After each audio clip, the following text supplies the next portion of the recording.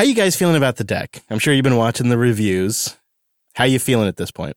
I'd say fairly positive. I mean, it's not like it was a 100% blown everyone out of the water success, but considering how early we are in the journey, at least if some of the rumors about potential future plans are to be believed, seems like it's going pretty well. Yeah. I feel like my angle, where I could just potentially use it as a portable podcast rig for travel that fits in a backpack that doubles as a machine to play games on occasionally, feel like that is looking good for me right now. That's probably going to play out pretty well. But they haven't released like the actual OS image to run on a desktop yet. And that's really, I think, when I get my hands on that, I'm going to have a much sounder, kind of deeper understanding if I'm actually going to be able to use that thing as a daily driver. We want to play. The recovery image came out. You see that? Oh, no, I missed that. It's kind of funny, actually. If you download the recovery image and you manage to get it up and going in a VM, and I've got some tips linked in the show notes, when it first boots, it's sideways like the deck would be. So it like boots from the right side of your screen to the left. That's some attention to detail right there. It's pretty funny. There's a fix, though, for that as well. But that's not like, this is just the recovery OS. This is not Steam OS. I'm not going to base my decisions and my opinions off this, but I'm watching it. It's pretty fun. I love seeing this stuff slowly come out, and you got to figure like Valve probably saw tens of thousands of more downloads of the OS recovery image than they've actually shipped of decks at this point. No kidding.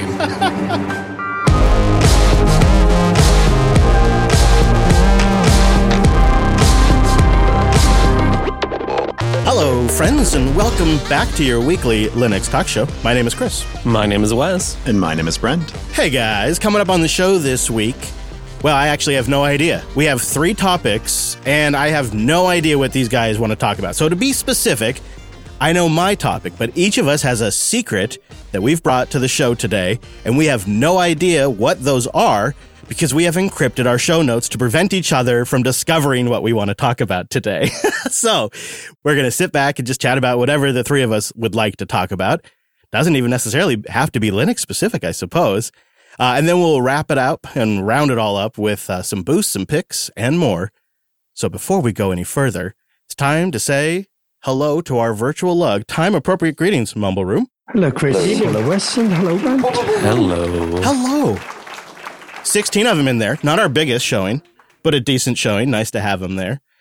And, you know, always available to anyone. More details at linuxunplugged.com/mumble.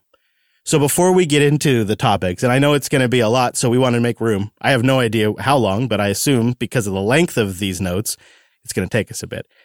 So I want to mention, just remind everyone that we are planning, finally, it's been way too long. I think it's really been since Ohio Linux Fest. We have an East Coast Jupiter Broadcasting meetup coming up. They said it couldn't be done. That's right. But they were wrong. Now, are you sure? You still thinking about going? Yeah, I was just trying to work through some of that planning earlier this week. I know both of you and I have to figure out doggy care. Yep, dog care, life plans. I booked my flights though because, you know, I'm a cheapskate, and so I wanted to get them while they were cheap as possible. You should. Excellent news. But oh man, you should go. We throw a little party. It's good. I'm just saying, if you had like a special occasion that weekend, it'd also be a good way for you to spend that special occasion. It's true. If you had such a special occasion that I wouldn't want to mention on air for security reasons. But anyways, meetup.com/Jupiter Broadcasting. That's where you go to sign up. Yesterday, I think, Alex went there and confirmed, because I just was scout out. Nice. I was like, this sounds too good to be true. But it is true. There is a barbecue joint that could easily handle like 30 people. We're gonna try to get an idea from the meetup and then give them a heads up. But it's a big joint, and on the other end of the park, where I think we'll hang out in the park, and on the other end of the park, he confirmed it with pictures. There is indeed a brewery. Amazing! What a good find. So awesome. It's all coming together. We're also going to bring some snacks, so there'll be some snacks there, and it's going to happen at 3 p.m. Eastern time. The meetup is in Pacific time, but that's just because that's, I guess, how meetup.com runs it. Listen, date times are hard. Programmers hate them.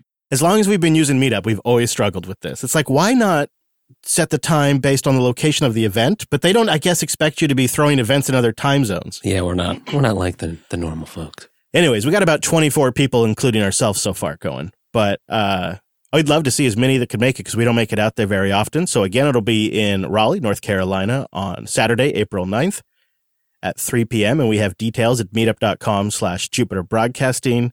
I think it's like the Nightdale Station Run There's a park there. There's a barbecue joint. If you know the area, we'd love to see you there because it's going to be a blast. And then from the category of how amazing is our audience, I got an email from listener Cole. He says, a longtime listener here. We've met many times at Linux Fest Northwest. In episode 444, you were talking about some RV problems. I'm an electrician with 20 years of experience in the building trades in Seattle. I'd be happy to help any way I can. And so I reached out to Cole. Wow. And Cole's coming up next Saturday to hang out with Hidi and I at Jupes. That's amazing. We're going to show him because he said he wanted to see the power system. So we're going to show him the power system. I'm going to show him the wiring that's still not working that we've kind of patched around. Oh, for your slide. Mm-hmm. And see if maybe he has any ideas for that. I know it's a simple job, but it's just, we tried patching it up and it's still not working. Oy. But I am trying to get a road trip ready. So this is going to be a big help. And there's a really great walk-up diner.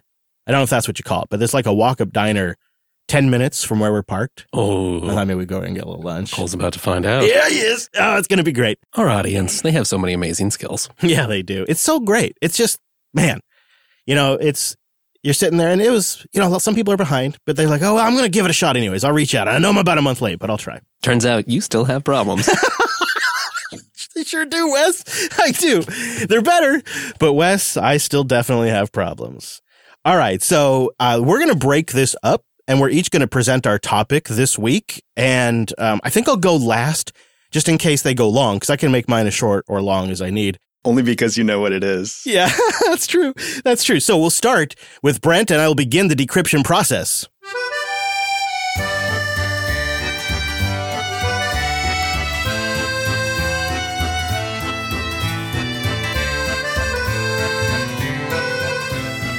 Now, to make sure that Wes and I had no idea what Brent was going to talk about, he did all of his show notes in the language of love this week. What do you have for us, Mr. Brent? Well, I did write my show notes en français. And I also threw in a few little social decoys. So I'm just curious, do either of you have any idea what I'm about to talk about? Well, decoys, really? I love this. You're trying to throw us off your smell. I see what you're doing here. Okay, so a quick scan of I'm not trying to read it, but I'm trying to read it is I see something about voter method technique, and then I also see something about a DMG to image file. So those are separate things. Yeah. I don't know how they relate. If I'm looking at the commands, I see HFS plus in here. Oh, yeah. What's going on with it? So I'm feeling like maybe this is something about converting a DMG, but I don't know because... Or is it a trap for Mac users? Right. Yeah. Oh, ooh. Yeah. It's very mysterious, Brent. It sounds like you have no idea, which I'm totally fine with. No, it sounds like are we way off? Are we way off? You have little tiny hints, and that's what I wanted this to be, was kind of interesting. Okay. I wanted to give you guys little tiny hints, but that they be so not obvious that you actually have zero idea. Okay. I got another. Okay. The other thing I'm noticing in here is that you are apt-get installing CD to ISO, and you're likely converting something that was old to a new image standard so that way you can access it in a machine that needs it as an ISO file for some reason. Yeah, you do have a link here that has some dates, 2005, something Brent 2007. So old media would make sense. Yeah. All right, perfect. All right. You guys have only dug down to layer one. That's great. But I was thinking about this kind of interestingly because when we came up with this concept, I thought, okay, I'm going to write mine in French because that seemed to work last time. Everybody sort of loved that. And you guys, as far as I understand, don't understand French that well, despite it being pretty close to English. And then it got me thinking, any language you don't know is a form of encryption because it may look kind of seemingly familiar and yet you can't figure it out. So, but I didn't want it to be too easy because you could just go and convert that, in Google Translate or something. So glad you guys didn't do that. Thanks for not breaking my encryption so easily. We're somewhat comfortable with the honor system. So my topic, I think, is each of us will have something to say about it. So, Chris, I think I'll go with you first. And so here we go. So I would like to know, each of you, how you manage, or if you even have a way of managing a knowledge base, a personal knowledge base. So this is a topic that's dear to me and that I have found extremely useful. And there are a few technologies that I'll mention once you guys are done that I use. But I'm curious, for information that you learn on a daily basis, which is how it is for me. How do you record that stuff? Where do you record it? Has that been working for you? How have you done it in the past? Boy, what a great question. What a great question. And I will actually be touching on this a little bit today. But I will say this. It depends on the context. Like, I feel like there's institutional knowledge about how things work in JB that need to be captured in one way. Then there's like knowledge about how my server setup in my Lady Jupes RV, how that's built and interconnected. That's another type of knowledge that needs to be captured. And then there's like the family records, medical records, maintenance records for your vehicles, and all of that. And each one of them, I've kind of stumbled into different solutions. And I mean, I don't love that, to be honest with you. And some of it's because maybe I started tracking this particular thing 15 years ago. And this next thing I started tracking 2 years ago. So I'm using something more modern. So I have a kind of a bit of a range depending on the topic. It's a bit of a hot mess. I fantasize about having one central knowledge base of all things, but I also don't want to manage that. Yeah, that was sort of my approach as well. But I feel like you mentioned a bunch of different types of sensitivities of information. You know, some of it you want to share. Others is deeply personal and you should keep somewhere that nobody has their hands on. So that's where my curiosity came in, is I feel like shortcuts to the things we learn are deeply personal. Like, I have a giant folder of notes that are specific to technology, and someone else who might look at it might have no idea what it actually is, because they're all just like shortcuts to spaces in my mind. They're like reminders of, you know, there might be a command there, and if you don't understand what it is, then you have no idea what it does. But through like decades of learning about rsync, for instance, I've memorized most of the flags that I use on a regular basis, but sometimes you just need a quick little, you know, you need to be able to get there really quickly. So Chris, do you have access to this stuff like on your phone, or only when you're at home, or is there a favorite platform that you're using right now that you're really excited about? This is where Tailscale changed it for me, because with Nebula, I had connected my servers, but with Tailscale, I've connected all of my front-end systems. And then all of a sudden, the stuff that was the domain of Lady Jupes and only lived in Lady Jupes now existed on this private mesh LAN that I have.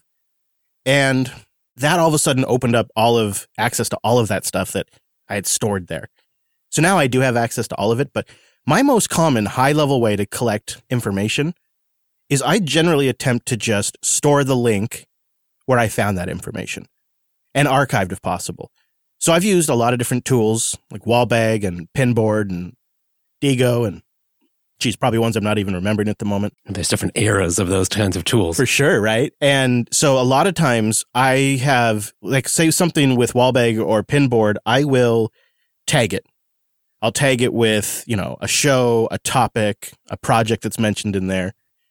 And then I can go back and filter on those tags later and find the links. And then we've even gone as far as generating bots that ingest the feeds and these tags and then put them into different discussion groups that are relevant to those shows. And so that was sort of the next step, is then exposing that information to the appropriate place once I've ingested it, so it doesn't just get, you know, out of sight, out of mind. Sounds like a nice level of sophistication, actually.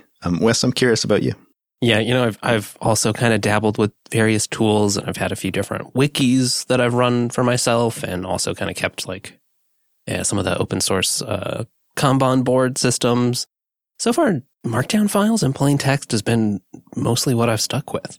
I think because I don't actually at the moment have that much, I'm not really cataloging or using the like interrelationships of data very much. You know, a lot of the things that I tend to have will be focused on a particular domain and then have examples, or yeah, Chris, you've said some, you know, archive of links and sort of like, here's some references if you want to go dive back into this topic. And here's an example of what you were playing with last time you were here.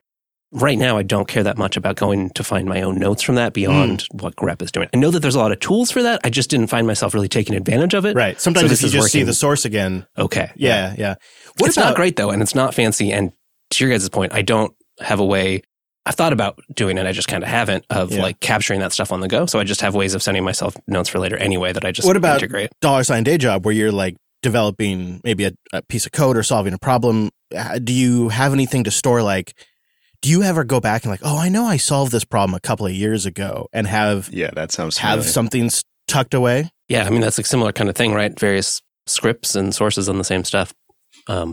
but it's mostly just files with, there's like a little bit of folder structure. Are you more likely to just write the solution again from scratch with modern skills than go back and grab it and just re-implement? I think it depends. I find that, yes, it will probably need a little bit of diving back in anyway. So it's sort of like, how much do I capture and how much do I provide ways of getting back to where that knowledge, because sometimes the difficulty is not necessarily understanding. It was just like, how did I find the details of, where the inner workings of X thing was? And so if you can capture a little bit of that, of like, here's how I used it, or here's where those API docs are actually stored. That's like all the jump back that you need. But that depends. Like that's it. The frequency with which you access it and plan to access it is a huge factor in all of that, right? True. That sounds very similar, though, to how I operate. Very much how I kind of think about it. And then I do have, for like bookmarks and stuff, there I have more of a tagged system. I've thought about having more, tags or other things more widely used, but right now it's a bit of a minimalist system. I'll be quite upfront about that. I ebb and flow. Like sometimes it's minimal tags and sometimes I'm like all the metadata. See, I lean a little bit towards Wes's approach. And I'll give you a sense of why in a second here. So for me, I've landed on Nextcloud a few years ago, actually, and just marked down text files for most of it. Not everything can be captured that way, but that has been an amazingly simple solution for me, and with a problem I struggled with for years before that. And I think the main reason is for future proofing. Like, Chris, I know you're using some fancier technologies than maybe some markdown and text files. And there's some people in the chat room who I'll bring in a sec who are also using some pretty cool stuff. But I worry about, the maintenance that goes into that. And, in 5 years, is that stuff still going to be accessible? That's something I worry about. Yeah. Do you have a way to export it? But then even then, are you going to then convert it or hope that whatever your next tool is supports importing from that? Or there's some middle ground format you have access to, which is then maybe some kind of just plain or plainish text. And there's another big constraint for me as well, but I think I'll probably touch on that during my topic as a hint. In the chat room, Casey, can you talk a little bit about what you're doing? Yeah, I've been using an open source app called Trillium for about a year and a half now. It just hit version 0.5. So, highly recommend folks go check it out if they checked it out before and it wasn't quite mature enough for them. I think it hits a lot of the points that you guys have been mentioning here. So for starters, it does have Markdown kind of support when you're editing. It's a rich text editor that uses Markdown to indicate, hey, you put a hashtag, that means that's a header, or stars turn into bullets, things like that. But I think that probably a little more on the nose of it, it does have a self-hosted component to it. So you can have a Trillium server that you put in a Docker Compose config. That's what I do.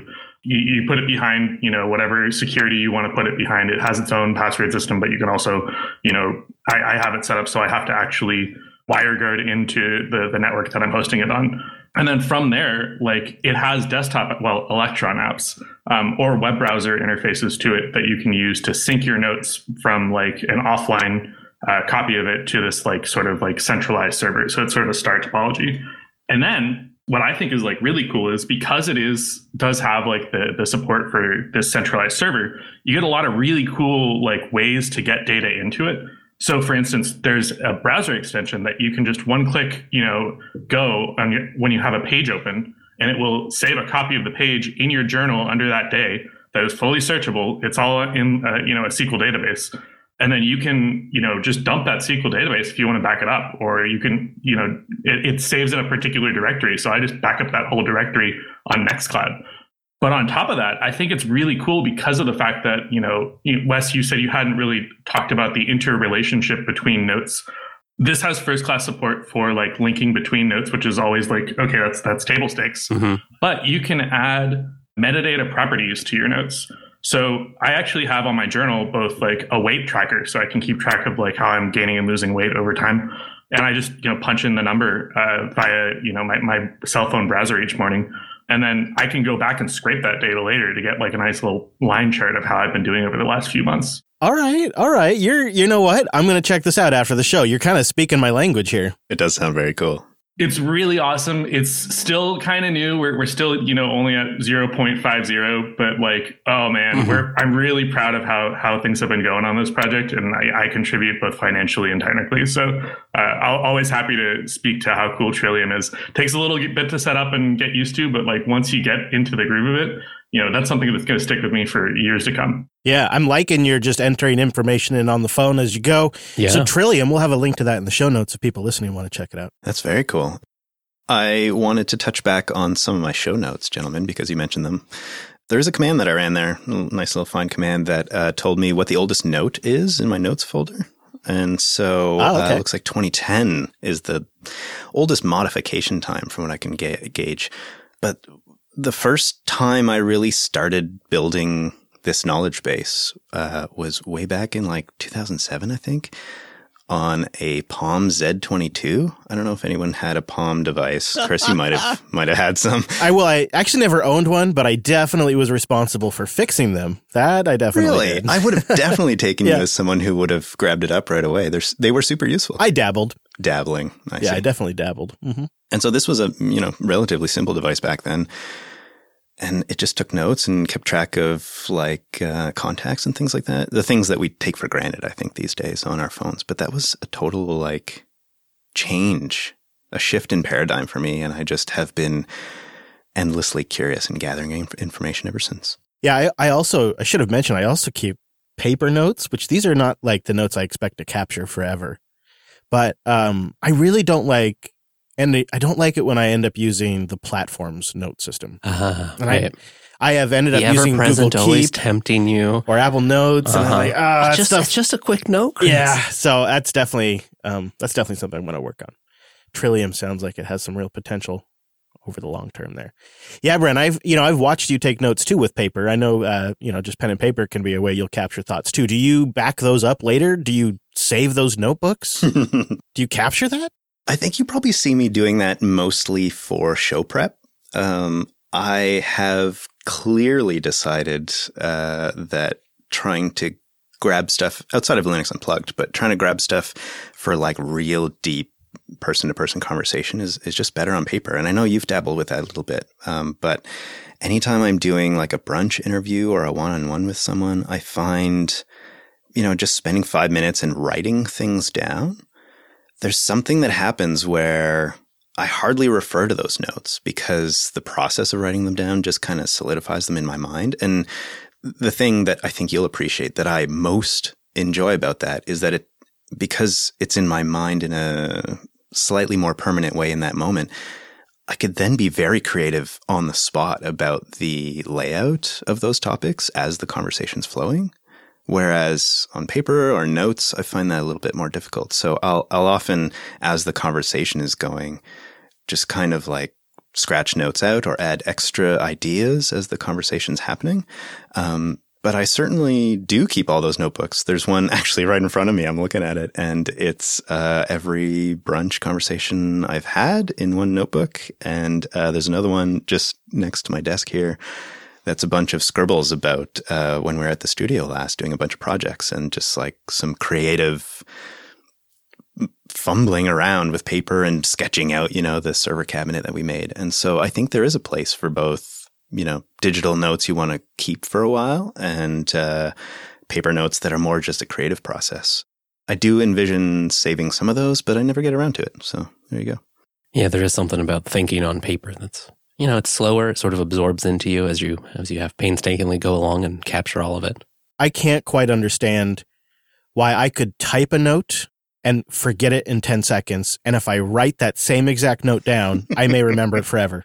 It's so weird. Maybe it's because I do one thing all the time and I comparatively do the other thing rarely. I feel like maybe that's a feature as well. If you're typing something in a digital note, the whole point is for you to be able to forget it until you need it again. So I don't know. Different space for different type of ideas, perhaps. Oh, I think, shout out to OneNote. I think we should get the OneNote story in the post show because, I think that's a post show topic if you ask me. Not quite on topic. So, gentlemen, you skipped right over a honeypot I left for you. I left a little Doom on the Z22 link for you, and you guys didn't even mention it. I'm surprised. I did see that. However, out of respect to the honor system, I did not click any links. So I saw it. I left that there to test your sort of, ideals. You were testing us? Ouch. Where's the trust? Amazing. So that was another decoy in here? Oh, yeah. I'm very impressed, both of you gentlemen, for not having clicked on it, but maybe you'll click on it at some point. Yeah, I mean, geez, now I'm going to wonder. Very good. Well, a fascinating topic, and one that I'd love to hear from the audience. linuxunplugged.com/contact. linode.com/unplugged. You know, I don't know, I was feeling nostalgic. I pulled out my old original notes when Linode first became a sponsor, like 2.5 years ago or whatever it's been now. Paper notes that you still have. Paper notes. It's awesome. So you go to linode.com/unplugged according to my notes, and if you go there, you'll get $100 in 60-day credit towards a new account. And it's also a way to support the show. We've been spinning up Linodes recently just to play around. Actually, we always do that. I should mention, this is a great way to actually use Linode, because if you look at the pricing, it's fantastic for this, especially if you get a $100 credit. But it's a great way to spin up fast machines and try out an open source project, because the software installs crazy fast. Linode's got 40 gigabit connections coming into those machines, so they download software crazy fast. They got all the different distributions. In fact, I noted in my notes right here, this is a legit note to Chris from like 2.5 years ago. Personally, one of the things that I think is great about Linode is that they have all these distributions they support. They even have Alpines, Arches, CentOS, and for some reason they have OpenSUSE. You were a cold fella back then. I just didn't like SUSE that much back then. I just didn't like it very much. And I was like, why would they have that? Now I'm like, it's great. Now I think it's a feature. But I said, what I really get about them is you can definitely tell they love Linux. I put that in there, right there. This is the fake paper. It's not real, but it's not fake either. It's paper. What is it? Who knows? But I really, those are things that still resonate with me. But go over there and get the $100, try it out and build something. The great thing is their infrastructure is so impressive. I mean, they've been doing this for 19 years. You could throw millions of users at your website and it's going to do fine. But they have a pricing structure such that if you just want a website, maybe you want to run like a public version of Prism for friends and family, the photo hosting thing that's like Google Photos, but self-hosted. You could do that for a few users up there. You could do it for thousands. They have that kind of power. And I've put it to the test. We have, I think probably one of the more stressful things we've done is we ran a really aggressive test against PeerTube on Linode, where we spun up multiple Linodes because they've got 11 data centers around the world. So we spun up one Linode here, I think on the West Coast, or sometimes we do it in Texas, depending, or sometimes in the East Coast. But we spun up one Linode, started a PeerTube instance on there, and then spun up a bunch of other Linodes around the world and had it all connect in to that PeerTube instance. And then while we were live, we also had the audience all connect in. And really it was damn impressive what that thing could take. They just really built it well. So go build something, go try something. I don't know, go learn something and support the show. Linode.com/unplugged. That's linode.com/unplugged. All right, let's do a quick spot of housekeeping here, because I don't think we don't want to take too long on this, but there's a couple of things we wanted you to know about. There is a testing week coming up for Ubuntu 22.04. The release is about 7 weeks away, and the alpha testing is happening now, which is the 6th of March, to the 10th of March. The beta release will be March 31st, and the final release of Ubuntu 22.04 is currently scheduled, and they usually hit it every time, for April 21st, 2022. So now is the time to help the Ubuntu project out, and it really matters on these LTSs. They reached out, and we wanted to make sure that we got that covered. Yeah, go bang on things. See if you can break it. Yeah. And then we're thinking about covering IPFS. By the way, I'm thinking about covering IPFS, guys. I love it. It just came to me this morning. We've been meaning to talk about IPFS for a while. It was an interplanetary file system, right? I checked it out years ago, but I need to deep dive again. I'm fascinated by its potential. So let's talk about it. And if you are a topic expert, send us a boost to what you know, or linuxunplugged.com/contact. Let us know your experience with it and what you use it for, so we can integrate that into our coverage next week. Yeah, and then eventually it'll get captured in Trillium. Yeah, probably. All right, Mr. Payne. Are you ready? Yeah, let's decrypt this. This is a big old block of something in here. I have no idea. I just figured why bother. But let's begin the decryption process. Oh. Wait a minute. Why does it smell like dog food? Well, that's an integral part of the process. No, actually, this is just some base 64 encoded binary bytes, which is itself a XZ compressed brainfuck program. Okay. So if you actually, and that was mostly just so that it could actually fit in the dock in a decent way that didn't overwrite the whole thing. I was wondering how you were going to pull that off. That's why I ended up going my route, which we'll talk about in a bit. Is like, how do you not? Because if you properly encrypt show notes, it's just going to be pages and pages, right? So I was curious how you'd solve that problem. Yeah. So that wasn't, that didn't seem obscure enough because this is all just a little bit of security theater, of course, right? And the trust that Brent didn't show for us. But if you got through base 64 on XZ, I wasn't sure if either of you had ever seen or heard of brainfuck before. It's a bit of a weird one. I have heard of it, but I have to admit I am ignorant as to really what it does. But that's a name that just happens to stick. Well, it's great because it's an esoteric programming language, but it's super simple. It has a very limited set of basic commands. So you're programming at a super low level. And that means you can't really tell what's going on here. I'll put a little sample in the doc for you. Yeah, okay. And we'll link to some. It's right above my encryption. Yeah, I see that. And so, just see a bunch of dashes and plus and caret symbols. But you can write a brainfuck program to print out text. So if you get my brainfuck program, load it up in a brainfuck interpreter, run it, it'll print out my topic for the day. But it's specifically like your brainfuck program? Like you built a brainfuck program? Well, I used a tool that helped me do that. Right, yeah, but sure. Yes. So it's like your own personal executable? Mm-hmm. Cool. Well, it's interpreted. It's a little script that runs. Yeah, so I have to have brainfuck installed. And then I have to run your brainfuck little interpreter thing. Yeah, you put my program through it, and then it will. Is it in the repo? Oh, you can do it online too. Oh, really? Like a web-based version? Okay, where do I go? This is exciting. This is quite exciting. So you're going to want to go to copy.sh/brainfuck. That's brain with a Y, right? No, okay. All right. So I see I have I go take what you've added here? Yeah, although you probably want the full version, huh? Right? Like This is big. This is fun. I'm curious, like, how much data is in this, too? Like, that's one of the interesting things about this. All right. So I've got the full thing. Oh, no. So that won't, because let me, I'm getting it for you here. Okay. And we'll put a link to copy.sh/brainfuck in the show notes, too. Because you got to see this. This is a great way to, like, just pass information around right out there in the open. This is fantastic. We're really teaching people how to be sneaky. Isn't that our goal every week? I guess. How to take over the world? Okay, so let me replace this sample with, and you'll see why I didn't paste it directly, because it's kind of beefy. All right, I'm looking forward to this. Where'd it go, Wes? Oh, it is. It's in there. Oh, this whole thing, I have to take all of this? Yeah. Holy crap. Do I start with the periods? Or do I? Yep, starts at the... Oh my gosh, no wonder. Oh my gosh. This is what, 8 pages, 9 pages deep? Maybe more? Maybe way more? Holy crap. If you double click, if you take a look in the rendered one, you can double click it, make it easy on myself. Yeah. I could have done that, huh? Now do I hit run or what? Hit run.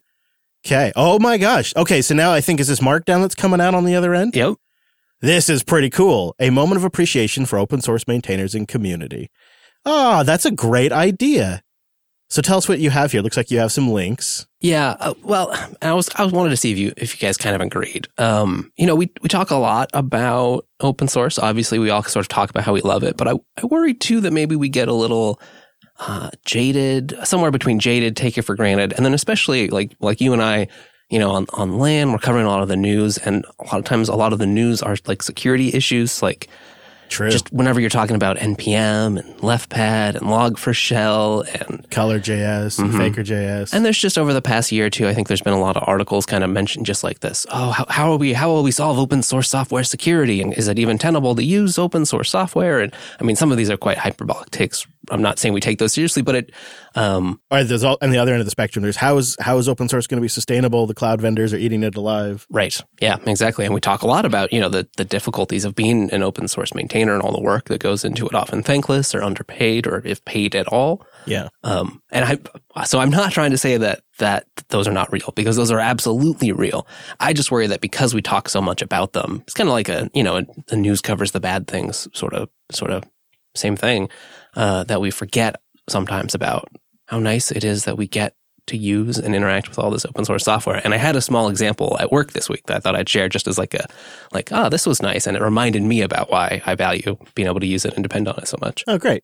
So here I was writing some tests and built up a thing on my system, and it's broken. Doesn't work. Weird cryptic error. And a little bit of background is I'm using a couple things. One is PyTest, which is a framework for testing. So it sort of lets you, you write your test files and it'll go find them on disk and get things up and set them all up for you and execute them and report back how your tests went. Python also has asynchronous programming. So in addition to like regular functions, you can make async functions. PyTest has a plugin that helps make these act more like regular functions. So you don't have to worry about some of the async details. It'll handle like automatically setting them up and scheduling them on an event loop. And so it does some little magic wrapping to make that happen. I also use a project called Hypothesis, which is a great name, although kind of hard to Google sometimes if you don't know what you're doing, especially because there's so much like data science that's done in Python as well. And they also use, like hypothesis testing. So you gotta figure out, okay, what do I append this with? Yes. Thankfully, they've got like a good read the docs page that has basically all you need. It's a tool for what's called generative testing. And so the idea is instead of specific test cases, not that you wouldn't do this too, but to go to the next level, you describe the shape of your input. So maybe that's like input to an API or to a particular function call. And so that can be nested data structures. It could just be like this function takes one integer and one string type. And then Hypothesis will handle generating a bunch of data from that description and then throwing it against your function or API. And then you can give it some sort of assertions. They say like, given this input, I expect these things to be true about whatever happened in the background or whatever output I got. So then are you essentially doing like programmatic input at scale to these things? Yeah, and then it can handle like making a bunch of stuff, and then it tries to find like little test cases to show, and it's really good at, especially with some strings and other stuff, it'll test all the like really big numbers if you say I'd just take a number or weird Unicode strings, and it's a nice way to get yourself some extra testing and kind of check your own assumptions about what you think your program is doing. Yeah. But to do that, they're both sort of manipulating these tests because Hypothesis sort of takes some of the role of executing because it does a whole bunch of examples and kind of takes over from the test framework. So somewhere between Hypothesis, PyTest itself, and this PyTest async plugin support, it just wasn't working anymore. Jeez, man. Now, normally, these stuff, whenever I find an issue, it's already reported. This time, it had only just been reported, so I was able to dig in a little bit and help. But I was just really impressed because there'd just been a Hypothesis release. Before like knowing any details, they were already like, okay, like within 24 hours, we'll try to have this either fixed or rolled back. And admittedly, like this is not a huge deal. It really isn't because like I can just pin that to the last release and move on. It's a particular tool I use during testing. It doesn't affect production. It's really not a big deal. But I thought that was they didn't need to be that immediate about it. Yeah, it strikes me. It's like when the developer is engaged, it's the experience in your position is so far above and beyond the kind of care you get from a commercial software developer. It's next level. It reminds me when you and I were implementing that DCA bot on the server here, and you discovered, what was it? There was like a Python project in there that had a bug. And the developer was like all over it. It was some of getting the Docker stuff working and how the libraries were packaged in. Yeah, and I thought internally there was some other thing that you discovered. And then you went to their GitHub and the developer was already all over it. And you can really see, like, if you pick the right stack, in other words, if you use a well-supported software project when you're building stuff, like the response and the care and the enthusiasm and joy that the developer can get out of it is infectious. And it's like I just said, it's beyond anything you're ever going to get from a support contract.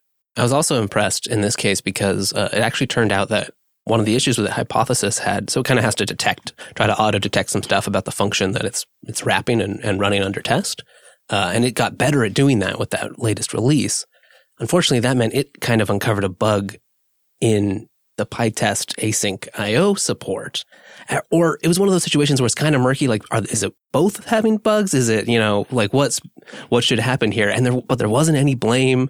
The Hypothesis folks weren't like, no, this was a PyTest async IO problem. We're not doing anything. Like they still fixed and did some updates and opened an issue with the other team who were receptive about it and got it fixed. And so at the end of the day, like a day later, I could undo my pin and just keep going about my life.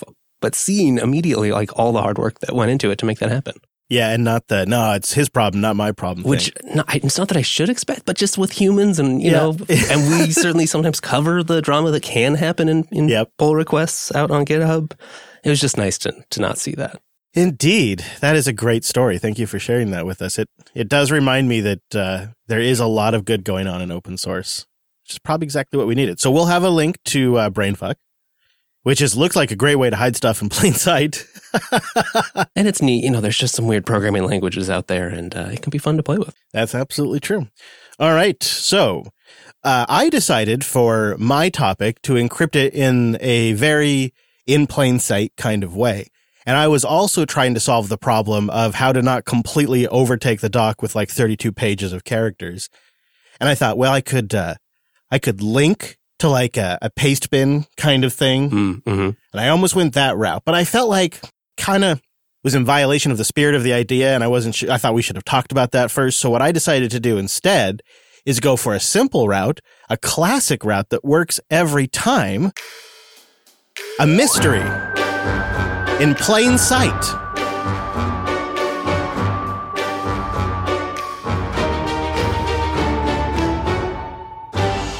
I went for steganography with a picture of Levi. It's got a little bow tie in here, and steganography is great because you can hide information in plain sight.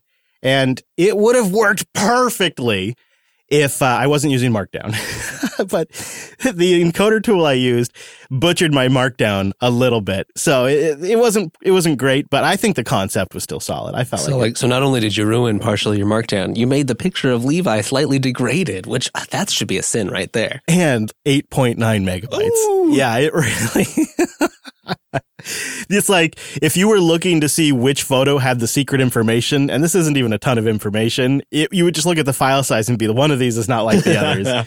So it's not that sneaky. But I have found this great little spot, some friends of the family, out in really just like the bottom of the Cascades, just really at the foothill.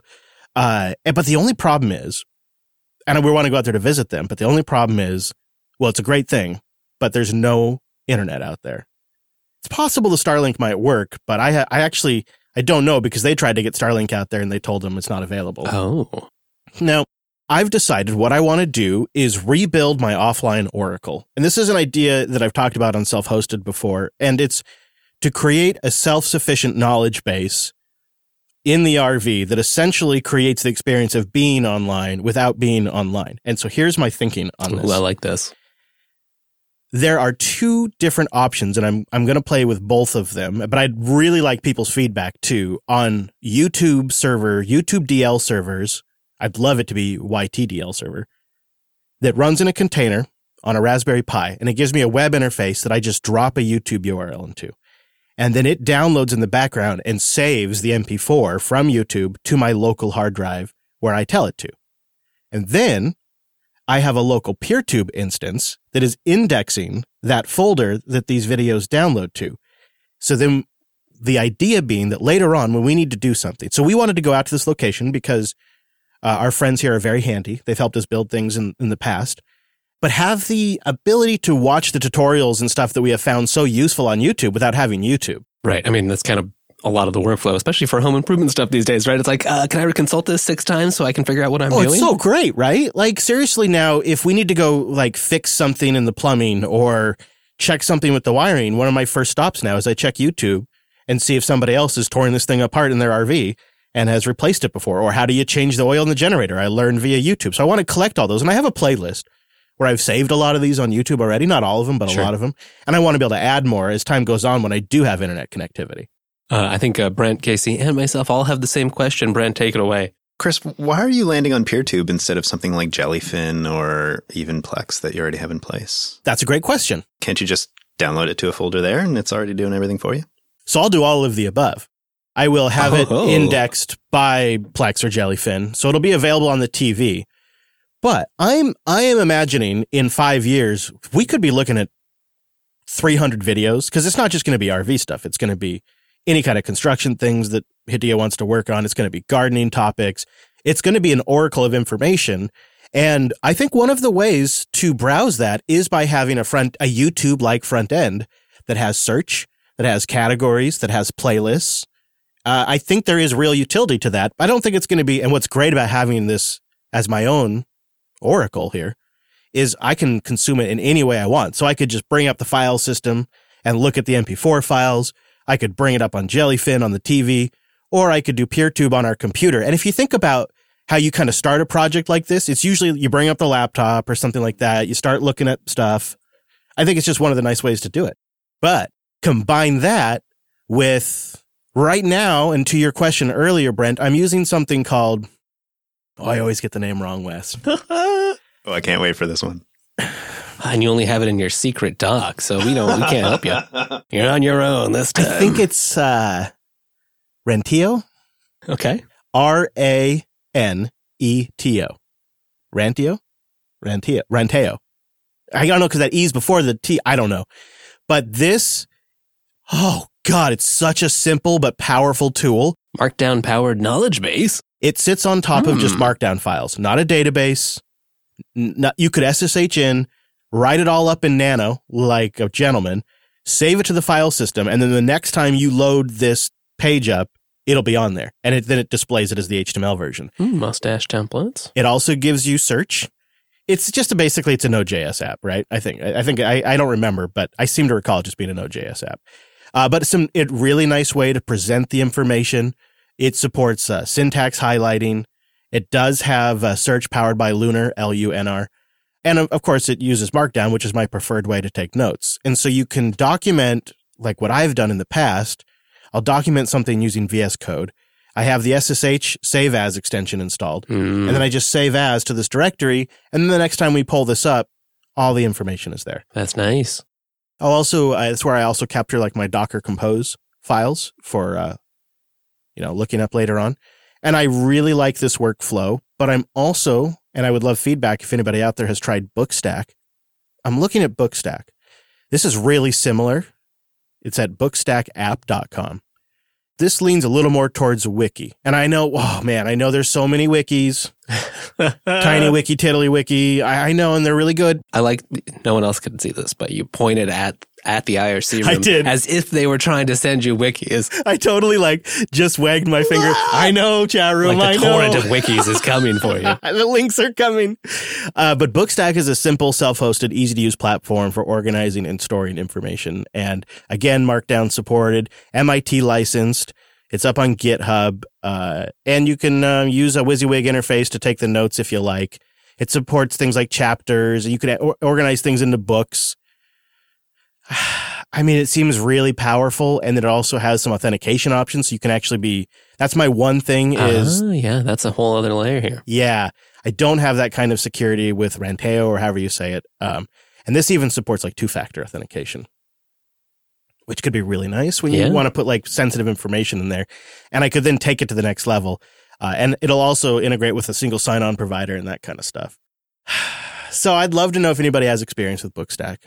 Send me a boost or send me an email and let me know what your experiences are with it. If you have, because I'm considering it, but it seems like a big jump. And then last but not least, I think it's pronounced Heimdall, Heimdall.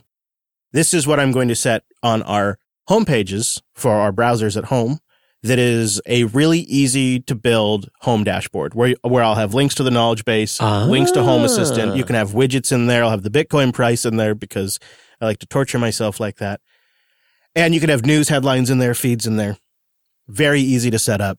And all of this, just about all of this is even available as a Linux server IO. Oh, cool. Container. Great. I don't know if all of it is, but most of it, if not all of it. So this is my journey I'm starting. My goal is by August to have all of this implemented. The reason why I'm giving myself that much time is because I'm still considering hardware changes.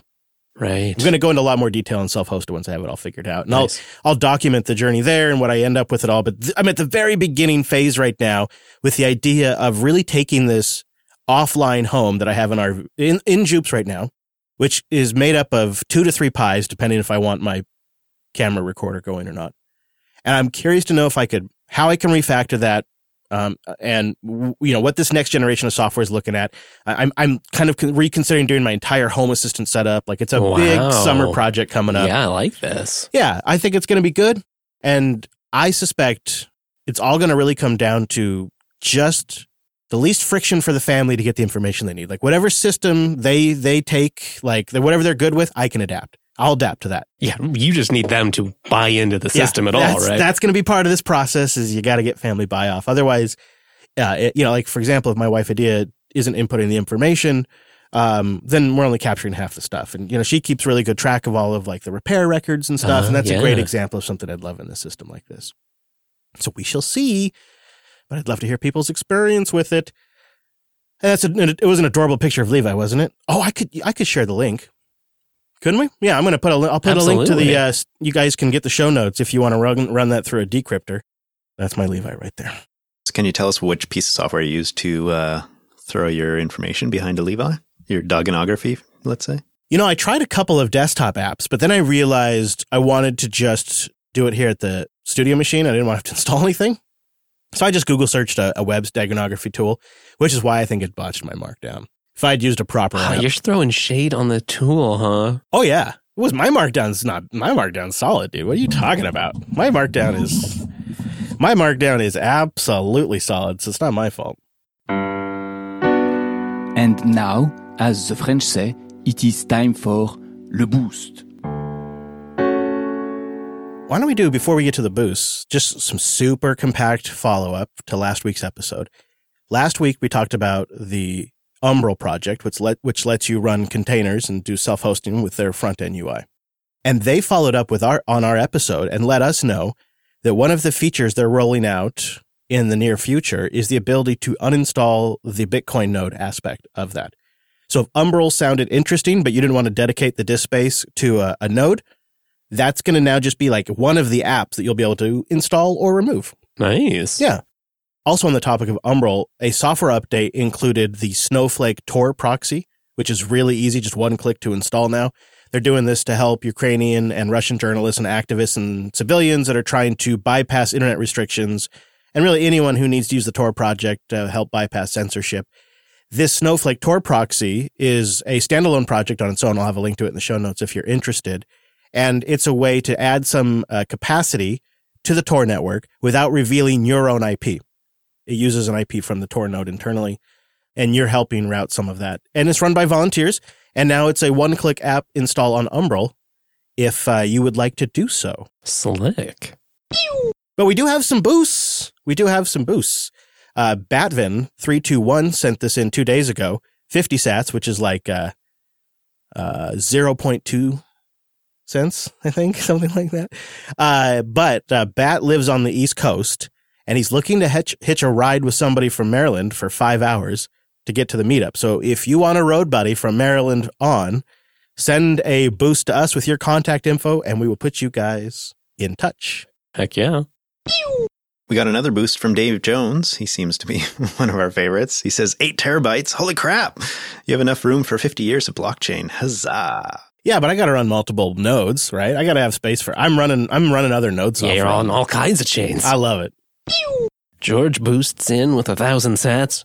Trying out the Lightning Network. Thanks for the awesome recommendation. Thank you, George. One of the reasons we are featuring the boosts in the show, because seriously, this is not a lot of money, although we really do appreciate it. I think the more we build this out, and it's a peer-to-peer network, the more possibilities we have down the road of finding other alternative ways to finance free software. And we have free software developers in Ukraine right now that their whole world's just changed. We have free software developers in Russia. Their whole world just changed.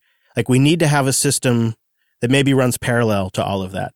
And so as the audience of the world's largest Linux podcast begins to adopt a system like this, we are building out a peer-to-peer network that is the same exact kind of audience that is likely to help contribute to free software. So I think there is, when George gets all hooked up here, he's trying out the Lightning Network. He's building a pathway now that if his favorite free software project down the road starts doing this, starts running free software and taking a free software currency over the internet, he now has all the plumbing to support that project. I think that's huge.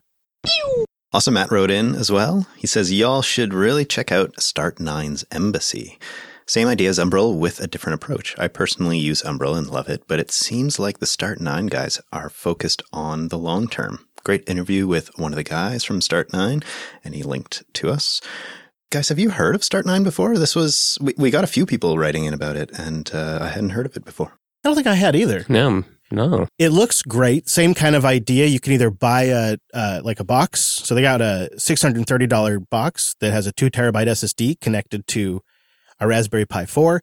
And it's that same idea of a plug and play private server that allows one-click installation with some good, sane defaults of some of the most powerful, popular self-hosted applications that allow you to take sovereign control over your data or your finances or your chat or whatever it might be. And what do you know? A DIY guide with a Raspberry Pi. Yeah, that's pretty nice. I thought their model was kind of interesting too. They you can buy Start9 OS for like 180 USD, or you can build it yourself, which is their seemingly, I think, only sort of do-yourself open source version. So I thought that was fascinating, and hopefully it keeps the project going as well. It seems like they're doing some interesting work. Yeah, I mean, imagine, dude, like if this thing helped you de-Google completely, that's probably worth $180. Oh, I'd say so. Yeah. Sometimes it's nice to see that they've at least, whether or not you like it, they're at least thinking about how to, support themselves and keep development going. So if you're going to buy into the platform, that's probably good. The reality is putting a price on it that's $180 is real money, right? That's $5 isn't going to pay the bills. $180 maybe actually makes a difference, and it makes a project sustainable. Like I think we're going to have to come around and realize that boutique software, anything that's a small boutique team working on something for a niche audience, is always going to be struggling to monetize. And that comes for content, or it's true for free software development. And, that's why I look at the price, $630 for a machine. That's, there's probably not even a lot of profit in that for them, but there's definitely some because they're building it around a Pi and a case and a whole setup. So hopefully Start9 is something that could be around for a while, because sovereign computing, as this term is becoming more popular, I can really wrap my head around that. It doesn't have to have anything to do with Bitcoin. It can just mean you switched to Bitwarden from LastPass. Maybe it means you switched from WhatsApp to Matrix, or something like that. It is, I think it'll be a really important topic on the show for a while, is applying self-control where you decide it's appropriate, and not being a hardliner about it, not being a purist about it, but being sensible and realistic and practical about it, and realizing that each one of us has our own comfort level. So let's talk about what some of our options are. Yeah, Chris, I agree. And Dave also wrote in about Start9. He sort of clued us onto that, but he asked a question about Tor specifically, and I thought that was worth mentioning since we forgot to mention it last week. He said, been hearing you guys rave about Umbrel. It sent me down the rabbit hole of this type of all-in-one server solution, which I'm diving in with you. While doing my research on Umbrel, I caught a post about Start9. On the surface, it seems very similar to Umbrel, with a focus on Bitcoin and privacy-based apps. What I found interesting was their use of the Tor network to allow secure access to your home lab remotely. Have you seen this before? I currently rely on WireGuard via Tailscale for my home lab access, but I was intrigued by the Tor idea. That is really handy. Umbrel does this as well. We didn't really get into it, but my methodology is actually to use Tailscale. I'm a little more comfortable with that, and I prefer to turn the Tor stuff off. However, the nice thing is some developers are building Tor support into the client app on your phone. And so you can connect to your Umbrel services or your Start9 services over Tor. And the advantage to that is, besides the obvious privacy advantages, which are not insignificant, the advantage is that you don't have to fumble around with NAT or port forwarding or any of that junk. You don't have to start bringing in outside connections from any WAN address into your LAN. You don't worry about any of that. These systems help generate Tor addresses for your individual applications running on them. Now, you can look into the security or safety of that. I have preferred just to turn it off. But it's certainly nice, because if you leave it on, then you get one of these apps like Blue Wallet or some of these other apps that can connect to these different services, and you give them your Onion address or whatever it's called, or your whatever the URL is. I really don't use Tor enough to probably talk about it intelligently. But then the app can connect to it without, again, any ports being opened or anything like that. It's really nice. Yeah, you can see it acting as a sort of the standard, right? That, different parties can come to, and then you're all on the same higher level network. Yeah. What I loved about these platforms is that, and I think I mentioned this last week, is that for me, it was just maybe a touching stone on investigating a bunch of technologies I'm curious about. And so getting to play with Tor, I've heard of it for decades, but to have it just be like accessible so easily via Umbrel. It was really fun, actually, just booting up the Tor browser and seeing kind of how that works. Maybe we should do an episode on unique use cases for Tor. And maybe, because that kind of would go well with our IPFS episode. Yeah. I don't know, something to think about. If people have any ideas, send us a boost. Boostagram. Get a new podcast app at newpodcastapps.com. And then send us a boost and let us know what you think we should cover with Tor or IPFS. That would be pretty great. I think that could be an area that we could probably find some unique uses for. I wonder if there's a way we could get access to a system in the studio using Tor, and then people could do something. I think we could have fun with that. Come find us at a future Onion address. Yeah, we may have one for you soon. Or join us live and hang out while we're producing these shows. We do them on Sundays at noon Pacific, 3 p.m. Eastern at jblive.tv. Or you can twatch us at twitch.tv/Jupiter Broadcasting, and then you get a twatchification when we go live. And that seems pretty useful. See you next week. Same bat time, same bat station. If you haven't caught Linux Action News yet, what are you doing? How about some accurate, concise coverage that tells you exactly what you need to know without any of the stupid drama added in, with clear explanations on how it impacts you and the wider industry? Because that's Linux Action News. That's what you're missing. Oh my God, that's embarrassing. LinuxActionNews.com. Go get it. More Wes Payne over there as well, so how could you miss it? Links to everything we talked about today are at linuxunplugged.com/448. Our contact page for your emails, which we love, linuxunplugged.com/contact. Thanks so much for joining us on this week's episode of the Unplugged program, and we'll see you right back here next Sunday.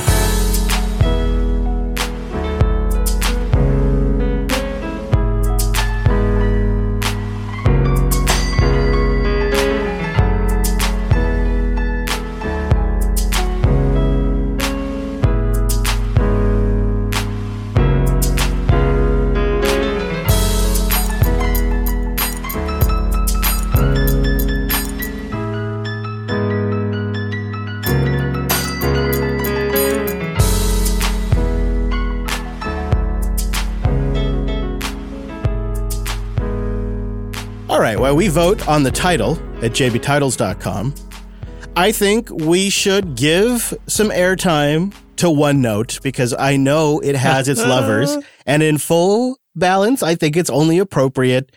So none of us use it, so New Wes has offered to be the OneNote guy. You know what? I appreciate on a Linux show a guy who's willing to come on and admit he uses OneNote, so tell us why you love it so much. I don't know if I love it so much is the right term. Try and save a little bit of face there, right? Fair enough. But I like how it's so incredibly easy to like set up and get going, and you don't have to worry about manually syncing anything. You don't have to worry about self-hosting, right? It's kind of along those lines of like why your average person doesn't have a Nextcloud instance, right? Because there's like a lot of things that you have to do in order to get that kind of functionality working. And so I've never looked into sort of like note-taking apps, and y'all always talk about, I just take my notes in Markdown or whatever. It's like, I'm not great at Markdown, not yet. So I can't really, that doesn't come as easy to me. And so the fact that OneNote just like syncs and I can access it via a web UI as well, right? Which is how I use it on Linux. I was going to ask about that. Yeah. Wait, okay, hold on. Wait, tap the brakes. Is this a hosted OneNote that you're accessing? Is it your own local instance over the web? Like, how does that work? It's Microsoft. So you just... So it's like a hosted thing? Yeah, it's like a hosted thing. Yeah. Okay, all right. Yeah, okay. And then I log into my Microsoft account, and it syncs all of my OneNote notebooks that I have. I've got the apps on my phone and my tablet too, which is great. It's got really good pen support. So I've got like a Tab S6 Lite. And so if I want to do handwritten notes, I just pull out my pen, I pull out my tablet, and I just write handwritten notes down. That part's tempting too. Best of both worlds right there. I would like to try that. Man, I would like to try. Yeah, it's super easy. And I think the one thing I don't like about it, aside from obviously the privacy concerns, right, is probably that it gets a little messy. I feel like I have to go in and prune my notebooks because I've got a whole bunch of them. And because you don't really control the data, like I haven't really dedicated a lot of time to this either, but I find that I have like a bunch of old notebooks that I've kind of like created and jotted 1 or 2 notes down, and now they're just like forever there getting synced across all of my devices. Yes. All right. Well, thanks for the OneNote perspective. Here's to you, Microsoft.